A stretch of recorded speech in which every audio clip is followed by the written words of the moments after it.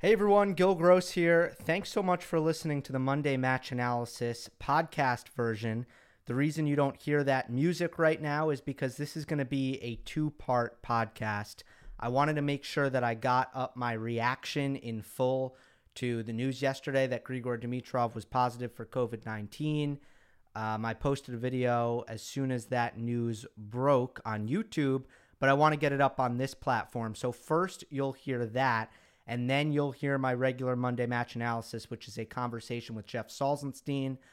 We broke down Sasha Zverev serve, probably deeper and better than I've seen, quite frankly. So I'm really excited for that. I think you'll enjoy it, although it's a little bit visual. Hopefully it's still good on audio. While I have you guys, it's very much appreciated if you leave a rating and a review of this show on Apple Podcasts. It also helps, for whatever reason, if you unsubscribe and resubscribe. Help me climb up those charts, those tennis charts. It's all very, very much appreciated. So here it is, part one of a two-part podcast today.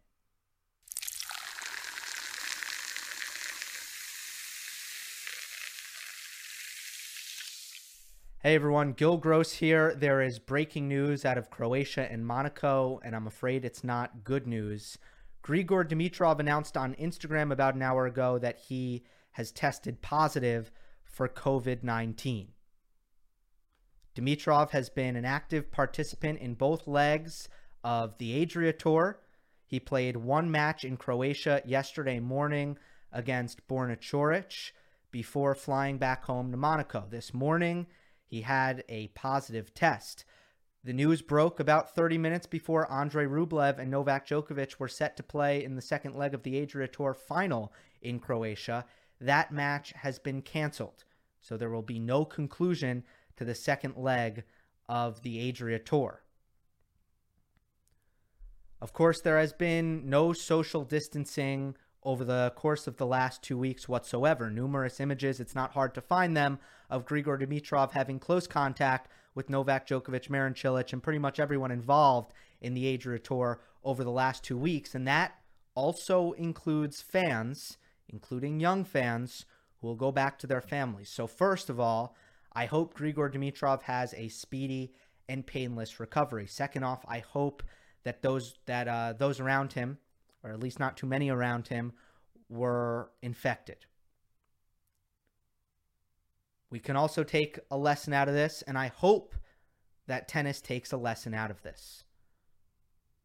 That to not try to make absolutely zero effort in risk mitigation is silly and irresponsible, regardless of what the government says.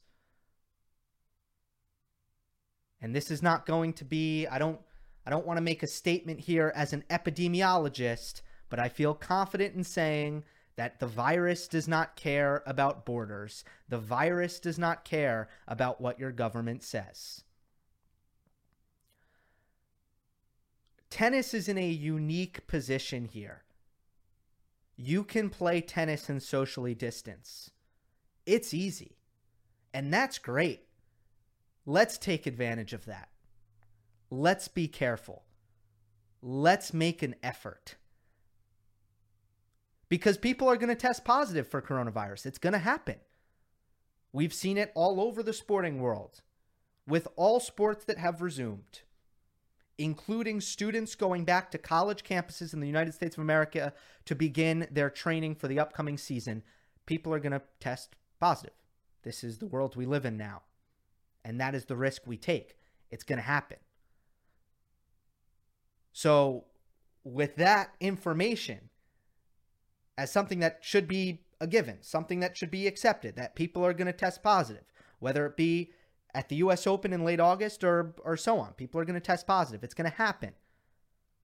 Well, the point of social distancing is that if one person tests positive, it's okay. That you can go on. That the rest of the event does not have to be canceled. The fact that they played this event and they decided, well, if one person tests positive, we're going to have to cancel the whole event because we're all going to touch and breathe on each other. That's probably not going to work out. They could have gotten lucky. It could have worked out. They could have had the entire Adria Tour without a problem, but there was always the risk that this was going to happen. Was the Adria Tour a bad idea? No, not necessarily. Not necessarily. But was taking absolutely zero precaution a bad idea? Just by nature of one person testing positive, now you have to cancel the event?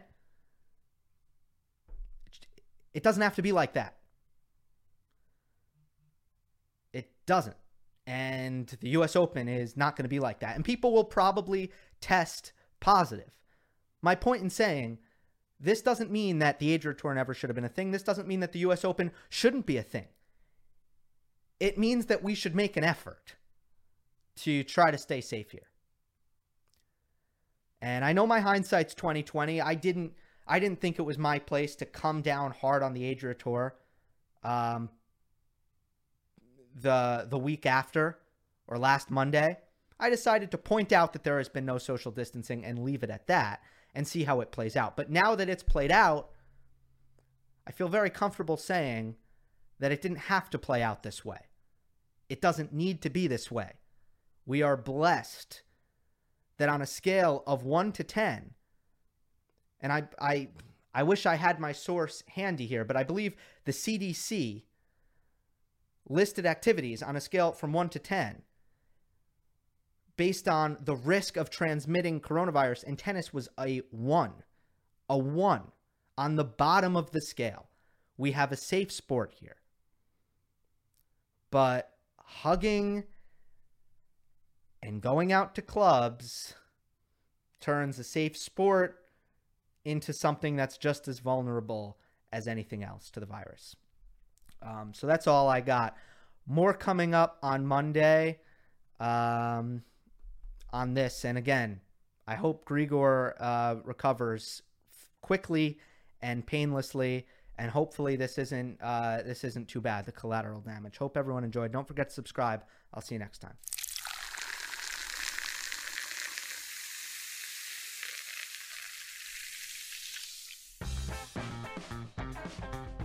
Welcome, everyone, to Monday Match Analysis. I'm Gil Gross. Today's episode is a conversation with Jeff Salzenstein, the founder of Tennis Evolution and a former top 100 ATP pro.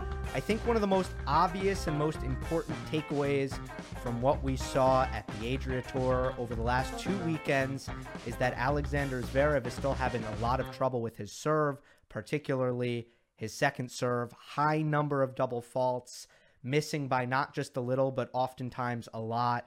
And I wanted to take the opportunity to dig into Zverev's second serve like I've never done before on this channel. And to do that, there's no one better to bring on than Jeff Salzenstein, who has studied the serve from a coach's perspective, who has a lot more technical knowledge than me. So it only made sense that I would enlist his help. He does a great job at Tennis Evolution with online coaching videos, both technical and tactical. But of course, first we get into the breaking news from yesterday. There is already a video up on my channel about Grigor Dimitrov testing positive for COVID-19 and the cancellation of the Adria Tour. But I start on that topic with Jeff, and then we get into Zverev, mostly about the serve, a little bit about the forehand, about the mental game, about yips, all that good stuff. I think you guys are going to enjoy it. So without further ado, here's Jeff Salzenstein. We're joined once again by the founder of Tennis Evolution, former top 100 ATP professional, Jeff Salzenstein. Jeff, thanks so much for coming on again. Oh, just so excited to be here with you as things are kind of ramping up out there in the world of tennis in different ways. And we have a lot to talk about today. So thanks for having me. Man plans, God laughs. This isn't the main reason why we originally set this up, but yesterday Grigor Dimitrov tested positive for COVID-19 and they had to cancel the Adria Tour. The whole thing to me felt like a really big gamble, and it looks like they've paid the price here. Right. And Borna Koric as well, right? Yes. Yeah. And So Djokovic, by the way, he got tested, but I don't think we have the results. As of recording this right now, let's timestamp this. We're waiting on Djokovic's results. right. So leadership has a price, right? And if you look at how the world is evolving or devolving, depending on how you want to look at it, it's very important to have to make decisions that look at all angles, look at a 360-degree view. And I saw your YouTube or your interview or your synopsis of the Adria Tour, where right after they had the players party and they're all dancing and shirts are off and everybody's sweating. And as you alluded to, it's a recipe for disaster when it comes to COVID.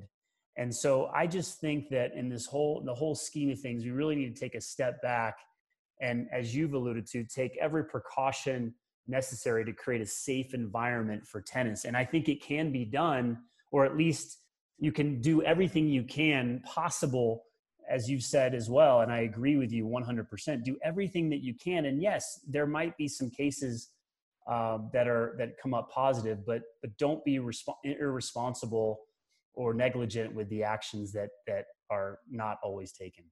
Yeah, like I don't think this had much to do with the US Open. A lot of people were jumping to New York in late August and saying, "Oh, look at this. This is a terrible setback for New York." I look at this as completely two different things. This is, oh, they shouldn't play tennis and ignore all safety regulations, which has nothing to do with should they play tennis and do it in a way that's as safe as possible, right? Right. And I think, the flip side, and sound like maybe I come down hard on Djokovic and his team for putting this tournament together, but the flip side is that, we've gone through a really tough time around the world. And to Djokovic's credit, he wanted to put something together that could bring people together and give them something to be excited about. And, if you just do that without fans, it obviously takes some of the luster off of that event. So I think what happens is when you have limited cases, when your government says, hey, you essentially don't have to worry about it, we're good, we're pretty much out of the woods, it could be easy to make the choices that they did and ignore this invisible disease/virus. Yeah, the last thing on this is Djokovic hasn't said anything. He's been dead silent, which I thought has been really interesting. We're in an era in which PR statements don't normally take a while to come out, whether it's coming from the person themselves or an actual PR person. But we just haven't heard from Novak. I mean, what would you say if you were him? And I mean, what can he say right now? Well, it goes back to my initial comment about leadership. And I think whether you're running a business, whether you're running a tournament, whether you're running a government, if you're the leader of the free world, it's important to study and apply leadership qualities that people can follow. People will follow leaders, whether they're good leaders or bad leaders. And so in terms of your question, what would I say? I think about the mistakes that I make in my online business. And granted, it's a much smaller pool. But when I make a mistake, I email my subscribers and say, I made a mistake. And invariably, I get an email back from several people that says, good on you for owning it and taking responsibility. I mean, I think that's one thing that I've learned over the years. I don't know where I've learned it, but just take responsibility for your decisions and your actions. To your point, hearing from Djokovic by now should have happened, and probably at some type of a press conference. I think the tweets and the Instagram posts are a little weird to me. I mean, I think you could, in this day and age, you could make a video and get it up on Instagram and Twitter and say, listen, I made a mistake.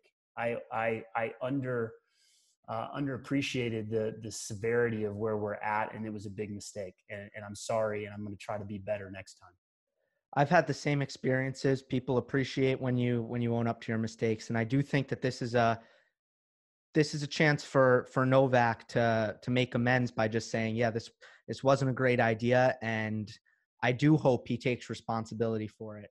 Just by nature of the fact that you have one positive test, and now it's a it's a crisis for everyone else involved means that you did not take the proper precautions. And the Adria Tour official statement was disappointing and was kind of in denial about the safety provisions that it took as a whole. So I hope Djokovic's statement is a little bit better than the Adria Tour's official statement.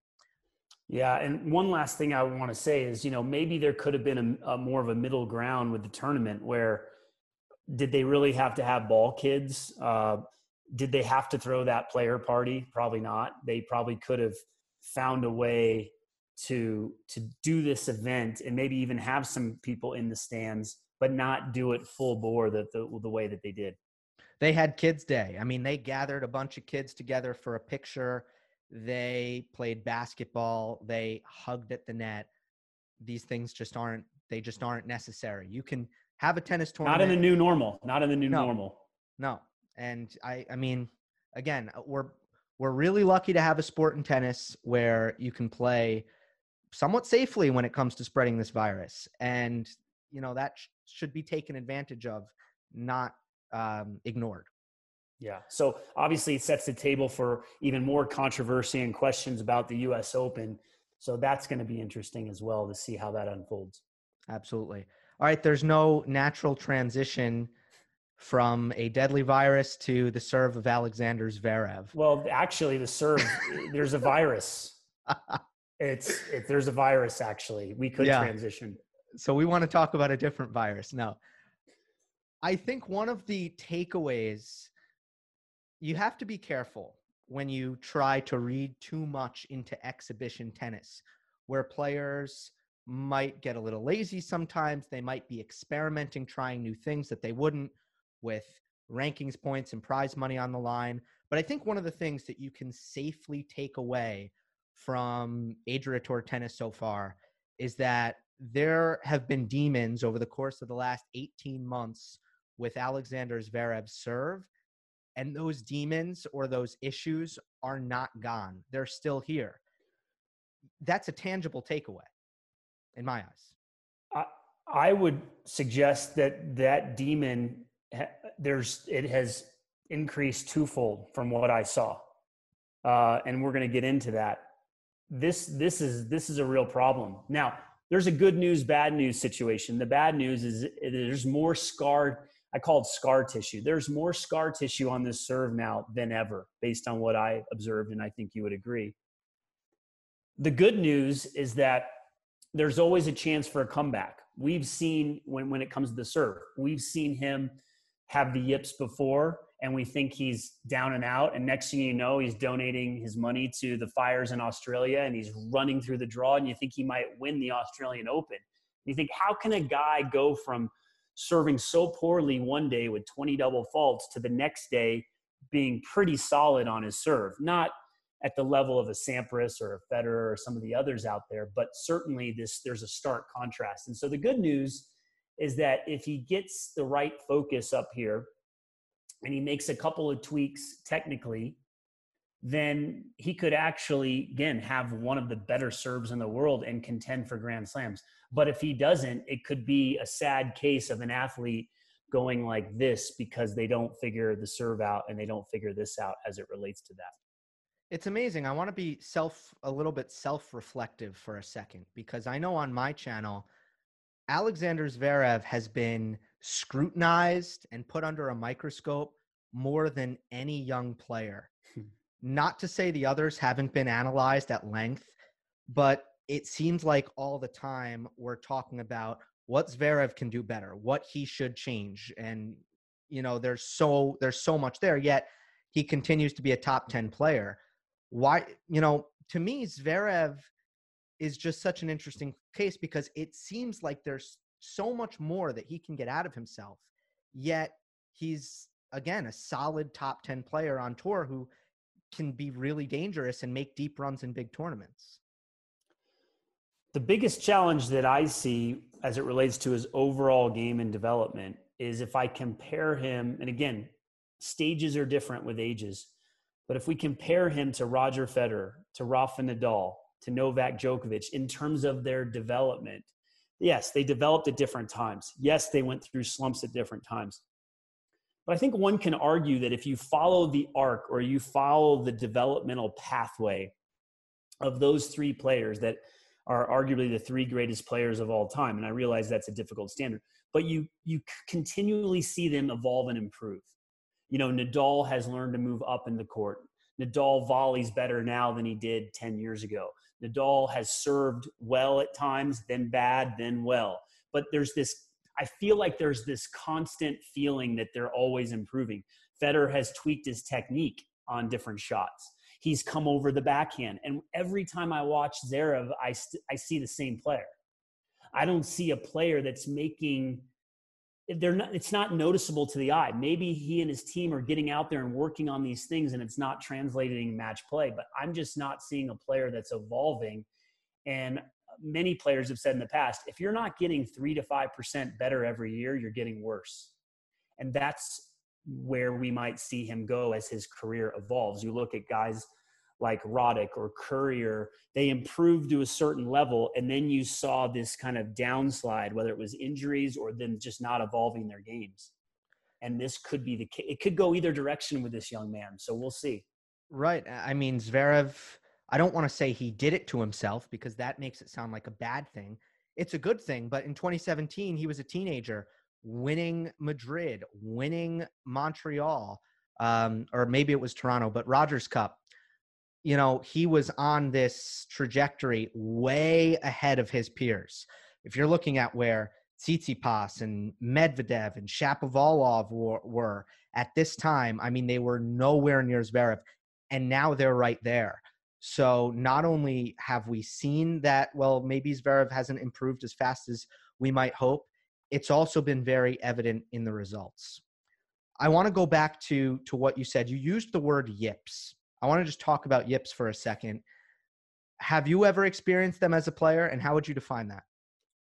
Number one, yes. And number two, the way I experience it, here's the thing. Here's the irony, and I have compassion and empathy. It might not sound like it because I'm talking like an armchair quarterback, tennis coach, announcer right now. But listen, I got to 100 in the world. It took me eight years to do it, 7 years, 2 surgeries. When I was a freshman in college, I suffered from the high toss syndrome. I had a platform stance. I had a pinpoint stance. I moved my back foot up. It took a long time to develop. I remember going to a tournament my freshman year in college where I was barely breaking 100 miles an hour. And my stepfather came to watch me in Seattle, Washington. He hadn't seen me for a while. And he said, "You're bringing icicles down from the ceiling. Like your toss is so high." And I didn't even know that had happened. And so I was double faulting once or twice a game in college my freshman year. I got on the pro tour and was known as having one of the bigger serves on the tour after transforming it in college and beyond. And I threw in double faults. I got tight. I decelerated on the serve, which we see with Zverev. So the things that I see in him are things that I have personally experienced. I can't say that I experienced it to the degree that I'm seeing in this match, where you're hitting second serves that land over the baseline or that don't even hit the net. But I can relate to a certain extent what he's gone through. And I probably, in all honesty, I probably got the yips more than most pros, which is, again, ironic that I had one of the bigger serves on the tour and still had some of those issues. Yeah, obviously I'm miles worse than Sasha Zverev and yourself, but I had it on my backhand for the first time for basically in the months leading up to the pandemic, and I just hit a bunch of balls, no pressure, against a wall pretty much every day for a month, and it seems like I've just gotten over it just from all that no pressure hitting. But it becomes a thing where you feel like you've forgotten how to hit the shot. You feel like a beginner.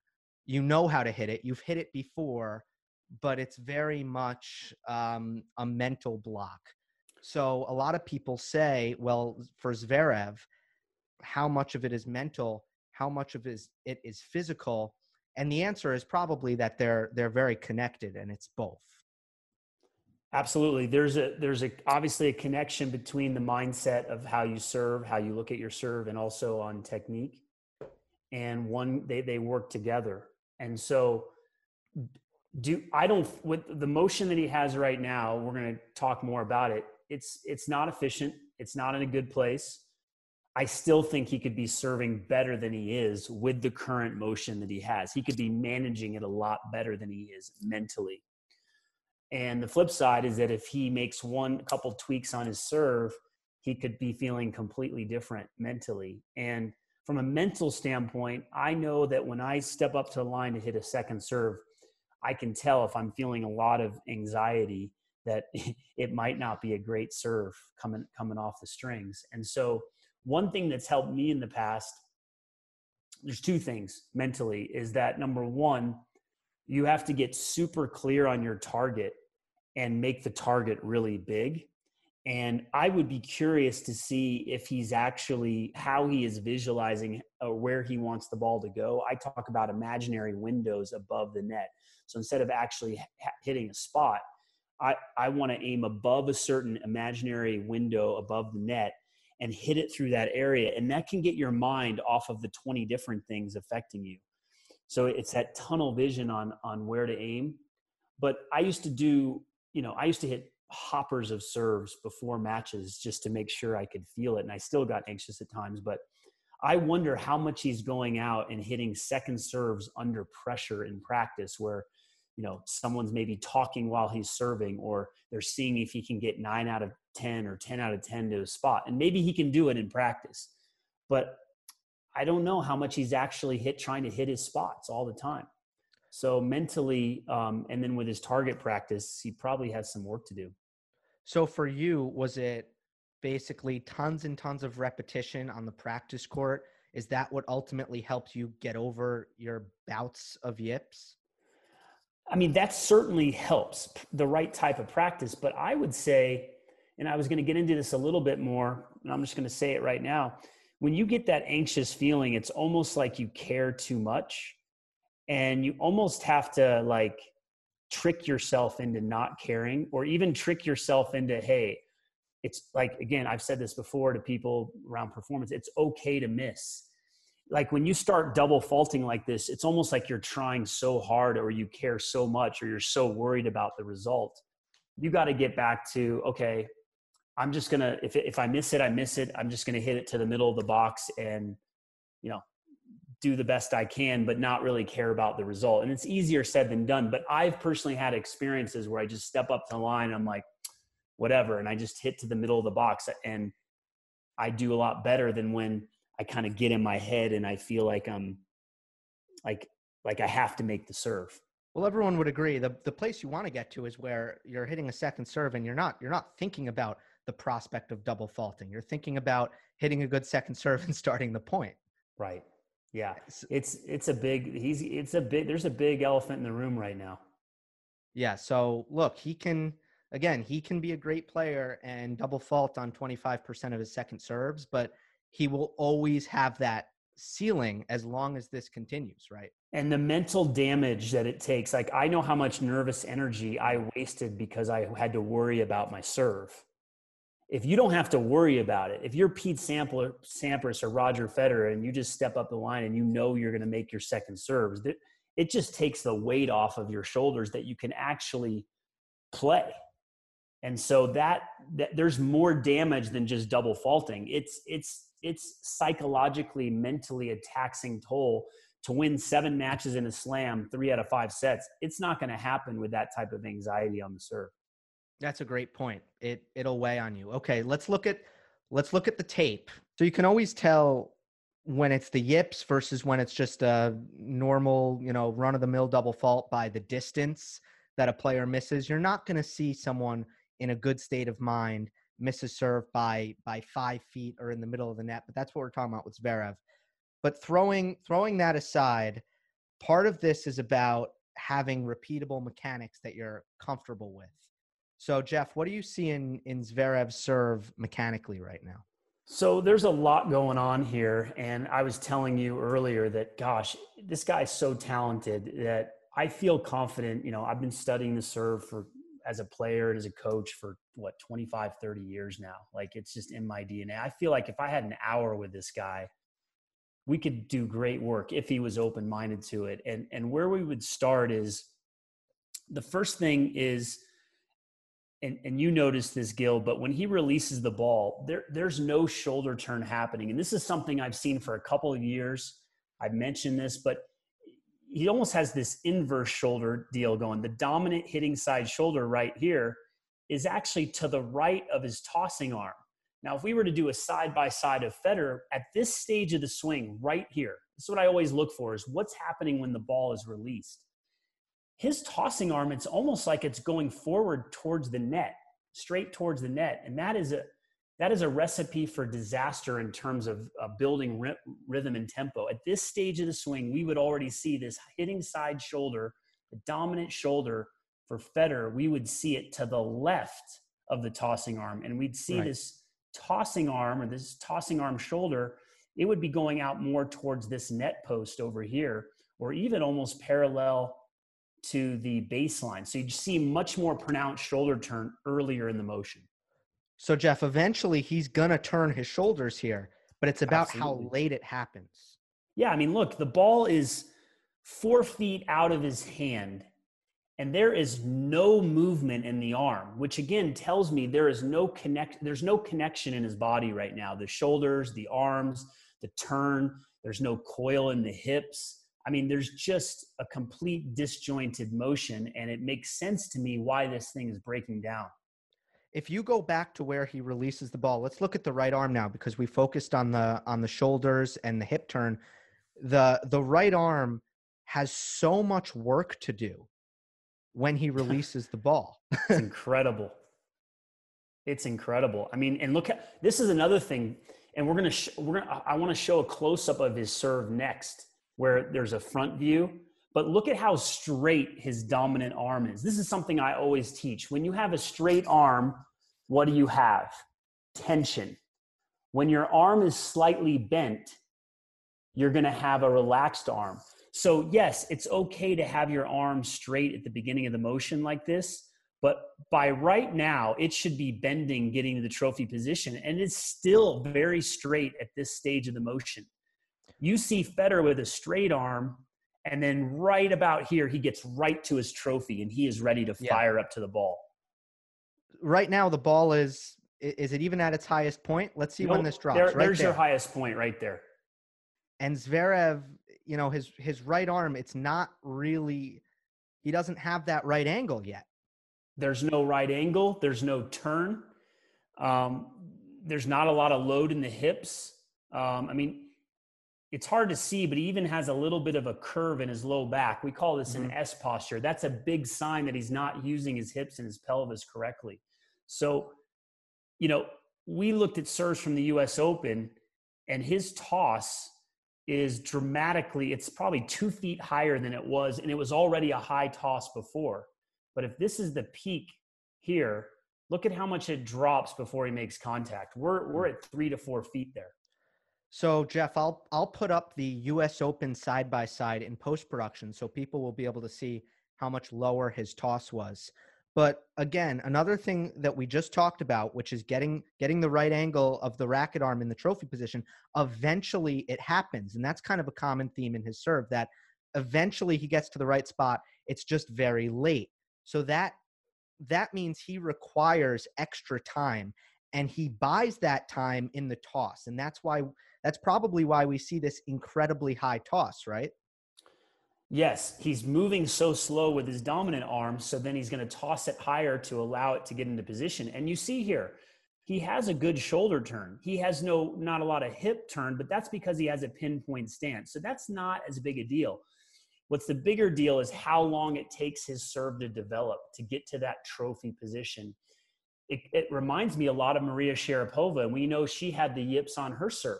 So I don't think it's an accident that a high toss and a late developing serve getting into trophy position can translate into some really bad double faults.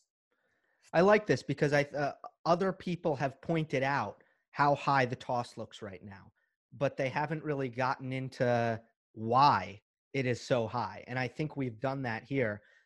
What are the side effects, in your opinion, when the ball is dropping at a rapid rate by the time you reach your contact point? What are the consequences of that? So That's a great question. The way I look at it is sometimes when I don't have the answer, I say, okay, can we just model the best players in the world and see what they do and find the commonalities? And again, I think you could argue that Roddick, Sampras, Federer have some of the best serves of all time. And there are different serves out there that are amazing, but let's just put them in a bucket. And if you studied how far their tosses drop, a lot of people think you're supposed to get the ball at the peak. That's not the case. The ball should actually drop, I would say, about 12 to 18 inches. So he should be making contact about right there if his toss was significantly lower. So you want to be aware of having a slight drop in the toss. And by having it drop so much and descending so much, which was your original question, for me, my obvious answer, which we've alluded to before, is it takes so much timing to get the rhythm right when the ball is so much higher and it's dropping so much, and you have to find a way to meet the ball at the right time. Also, I think because the rhythm is off, again, it may give you more time to think about the serve because you're waiting for the darn ball to come down. So I don't know, Gil, if you want to piggyback on that, you might have some reasons why you think it causes problems. But the first thing I go to is look at what the best do and see if you can model them, even if you don't know the answer. Well, you just have me thinking. You have me running through the names of the best serves on tour, and you're right. You don't find a toss like this. You have, a Nick Kyrgios, a John Isner, a Milos Raonic. They all have somewhat low tosses, especially Kyrgios, especially Isner. The ball, it's dropping a little, but not much. If you want to look at the other side for a little bit of balance, Juan Martín del Potro has an extremely high ball toss. And Tomas Berdych had a very high ball toss, but he had double faulting issues. So whenever you're talking about something technical in tennis, you can find examples both ways. But I think it's safe to say overwhelmingly the majority of the best serves on tour do not have a toss that looks anything like Sasha Zverev's. When I'm teaching the serve, I want players to get to a trophy position in a very natural way. And usually that involves getting there pretty quickly. So once you release the ball, you start slow with your tempo. So it's okay to start slow here, but you just want to have the racket and the shoulders turning by now so that you can find that throwing motion. I mean, imagine, let's use an analogy of football. They always talk about with football, if you have a quick release, you can make it in the NFL. Well, that means you need to get that throwing hand to the slot, to that throwing position. You can't have it hanging down by your side until you get your arm in position and you set your feet. You got to get it up there. And so that's also why I have players start in a half serve motion, a la Jay Berger, because a lot of players really struggle finding that trophy position in an efficient way with the arm bent enough. And so if you learn how to do it with a half serve, then you can start to graduate. If I was working with Zverev, I would start him in what I call a 3/4 serve as well, where I'd actually have the racket starting right here before he releases the ball. And then I would make him bend his dominant arm and get to the trophy position as soon as he releases the ball. And by the way, Marin Cilic had a high toss. And what did Goran Ivanisevic do with him? He got it to lower and made it a bigger weapon. I was playing on the tour when Cilic was there, and he had a high toss like Berdych. Big Right. serve. But I've always even wondered with Del Potro, I bet his serve could be even better if it was more efficient. So if Ivanisevic was working with Zverev, I guarantee you in a month, this guy would have a monster serve with a low toss. I can't say guarantee, but I think he would certainly lower it because Goran had a low toss as well. Got it right probably at its peak. Bob Bryan, he's a guy who gets it right at its peak. So you want to get going with your motion. You don't want it to be too fast, but certainly this is on the full spectrum of where you want to be. Well, Zverev, when he flattens it out and he hits big first serves, he does get good miles per hour on it. Oh, yeah, bomb. There's so much, but it just takes so much time to load up. It really seems like it's come at a price of his consistent kick serve, and that needs to be your base. You need to be able to hit 10 kick serves in a row in the service box at the level that Zverev is trying to reach. I or want to really point has out, reached, and he's yeah, just behind his peers. yeah, sorry to interrupt, Gil. I want to point out something else, and I helped a player recently with this. I'm really big on a swing path that goes from left to right for a right-hander, especially on the second serve. And he's certainly going to go from left to right here. You can see the swing path start on the left side of his body. It goes to the right. But to make it even more extreme, to create even more topspin and kick, I have players finish on the right side of their body, right here, like Stefan Edberg or Boris Becker. And what that does is it forces kind of that left to right extreme path that creates more topspin. And I think that Zverev is actually kind of coming around the ball too much. You can even see that ball is almost slicing a little bit. So what I would do is I would actually move his toss even more, a little more to the left, just a little bit, maybe an inch or two to the left, and force him to finish on the right side of the body. And he would get massive spin. And then what we would do is we'd put targets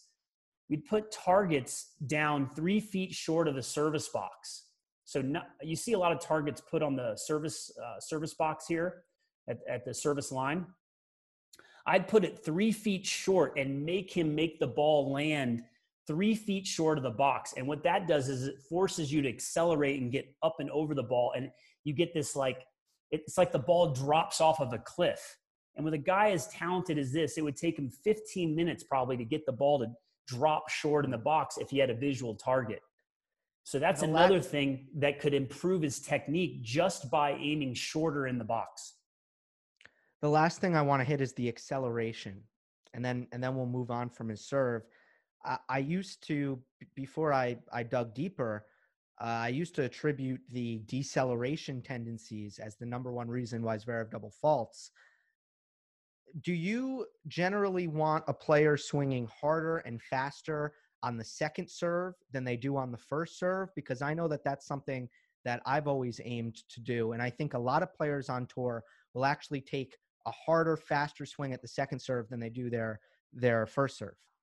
Yeah, I've heard that before. I think it could be the same. I think it could be more. I think it depends on the player. But the real key is what I alluded to earlier. If you put targets 3 feet short of the box and you say, listen, you're going to finish on the right side of your body. You're going to toss it a little bit more to the left. You don't get a point. So we will not give you a point unless the ball lands inside these tennis balls, let's say 2 feet inside the service line.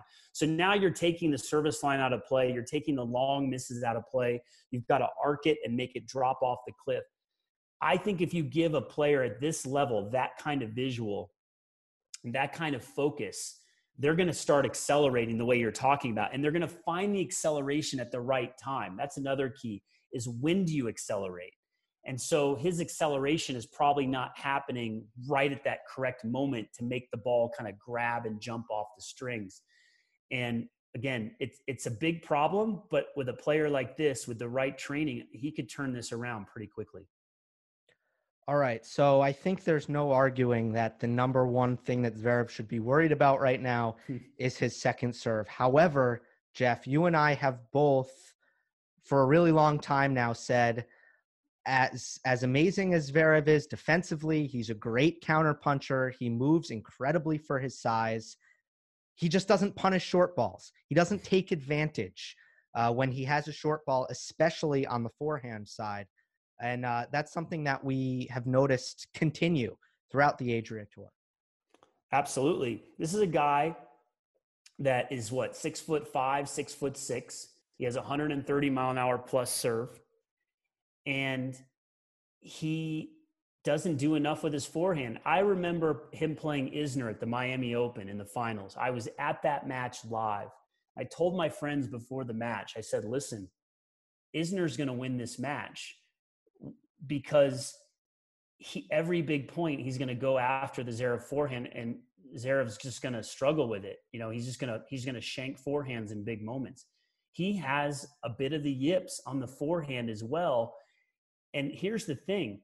Tennis is a serve and forehand game, and you have got to hone your craft and master these two shots. That's what Djokovic did. He improved his serve and his forehand. Look what happened. Federer, obviously, serve and forehand. Nadal, forehand. He's improved his serve as well. when you feel like your serve and forehand are your bread and butter, even if you have the best two-handed backhand in the world, like Djokovic does, if you have a serve and a forehand, you can win slams. I agree with you. I'm also on especially team forehand. I think everyone recognizes how important the serve is in tennis, but man, I see a common thread here. The best forehands on tour are in really good shape. So, we got a point here that I wanted to pull up. And so there's a couple things that you and I have both noticed, Gil. Number one, and we're going to show it right here with this forehand. He hits a serve, makes the serve, and he gets this forehand. He's inside the court. What do you think Rafa Nadal or Roger Federer would do with this forehand? I mean, you see where Djokovic is standing. There, he's inside the baseline. Now, granted, Djokovic plays amazing defense, but I don't think that these guys would be backing up on the next shot after that first forehand from where he was in the middle, inside the baseline. He didn't take any risk on that forehand. It was very safe. It was, if you're going to go cross court there, which Djokovic, it actually looks like he was leaning that way, anticipating the cross court forehand. You see him split step to his right there. If you're going to go cross court there, you better make the angle sharp. Otherwise, you're just not going to get anything out of this first forehand. 100% correct. This ball should go off the single sideline, or it needs to be laced down the line, point over. And it looks like he just rolls this ball back into the court. And because of it, he's now going to be backing up on this backhand. That is not how you're going to beat the best players in the world. That is giving up your advantage of serve and forehand right there. Even this ball right here. This ball, he steps in with a neutral stance from 6 feet behind the baseline. You're not going to see too many pros hitting a neutral stance forehand. They might hit it from inside the baseline to really flatten it out, but not from back there. So his footwork is a little bit off as well. Yeah, I see a lot of players close up their stance on the approach shot when they're moving into the court. But I agree with you, from that position, it's not conventional footwork. And then this ball right here, what is he now? So the beginning of the point, where was Djokovic? 12 feet behind the baseline. Zverev was inside the baseline on the first forehand. Within 2 to 3 shots, you have Djokovic. It's hard to see from back there, but he's about 4 feet behind the baseline, 3 to 4. And you have Zverev 12 feet behind the baseline, hitting an open stance forehand, fine.